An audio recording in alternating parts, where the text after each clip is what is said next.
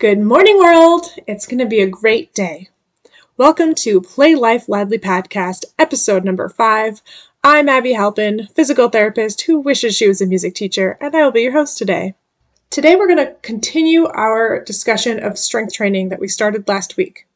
If you haven't listened to episode 4, stop what you're doing, go back, listen to that one, and then come back and finish this out with today's episode. What I want to do is lay out the basics of building your own strength program so that you can take advantage of all the good stuff we talked about last week by implementing a strength program on your own starting today. So there are 4 main categories we want to talk about today.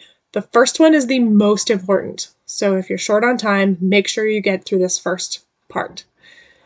The type of movement. There are 5 types of movements that mean that your strength program is a well-rounded one. We've got a squat, a hinge, a push, a pull, and a carry. Let's break them down a little bit. Squat is the most obvious. I might say that for each one. To me, the squat is the most obvious. If you have places to do this now, or there aren't too many people watching, or you don't care if there are people watching, do this with me. Stand up out of your chair, sit back down in your chair.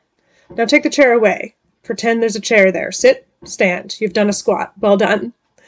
The big thing to notice is that your knees bend and your hips bend kind of at the same time.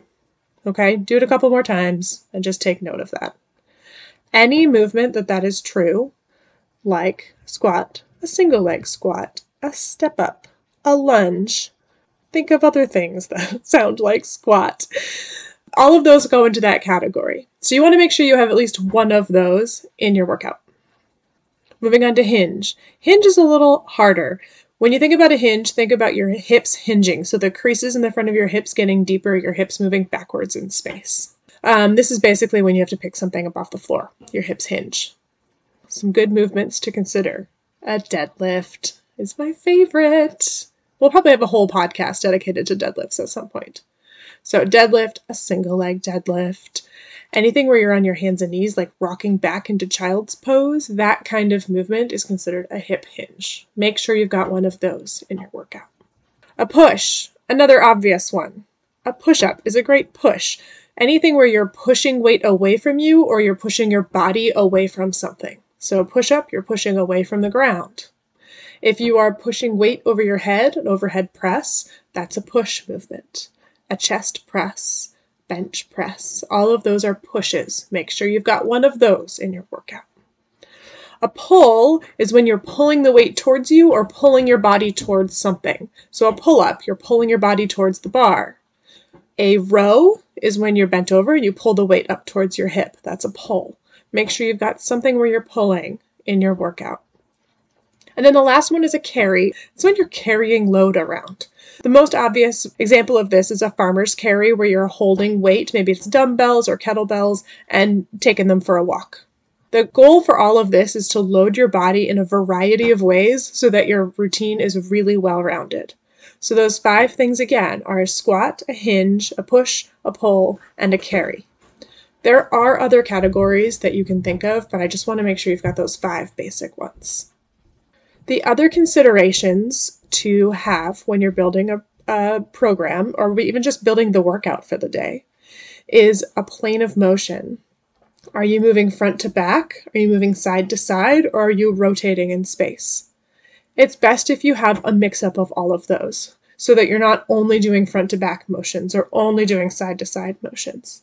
It's best to have a little bit of each. So if you write down 5 different motions, say you've got your squat, your deadlift, your push-up, your row, and your farmer's carry, make sure that you have something that is side to side. None of those things that I just said are side to side.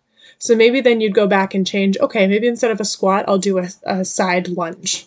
That way you know that you've got a side to side motion. You also want to consider just how well-rounded the body regions that you're lifting are. Some people like to divide this out, like today's lower body day, today's upper body day, today's a core day. Some people like to mush them all together so it's a little bit more well-rounded. That's completely personal preference and it depends on what you're training for. But it's good to make sure that you're hitting upper body, lower body, core. And also to make sure that you've got two-leg motion, so you're kind of symmetrical and moving both body parts at the same time, or a single arm or single leg motion. It's good to have a mix of both. Obviously, two legs or two arms moving at the same time is a lot easier, so that's a good place to start. When you're feeling more confident in some of these motions, then you can start adding in a single leg squat or a single arm press so that you get some of those more asymmetrical motions. The last main category is general complexity. The more mashup you get of all the things that I just said, the more complex your movement is. So maybe a motion is both a hinge and a pull, and you have to move front to back and side to side. So there's just a lot of different things that you can combine into one movement or into one exercise to make it more complex. Don't worry about this for now. Delete the whole fourth category if you're new to this, right? Just stick with those 5 motions, those top 5 things I said, and try to mix up the direction that you're moving in, what part of the body you're moving, and if you have one limb or 2 limbs moving at the same time. Just consider that. Let me know if you have questions about this. One of the ways that you can work with me is becoming a Fortissimo member. This is when you sign up for a month of where we work together. We meet once a week, and I basically build you the program for the week. This is especially great for musicians who want to make their movements more well-rounded compared to really overtraining the movements that you just need to perform and to play your instrument. It's also really good for people who say, every time I go to the gym, I get hurt. To have somebody who has that physical therapy side to their knowledge is really helpful so that you can build a program that might feed you into a healthier start into your training. So let me know if you're interested in working together. I also just want you to have this information so you can do this on your own. It's a really strange business I'm in. I mostly want you all to not need me.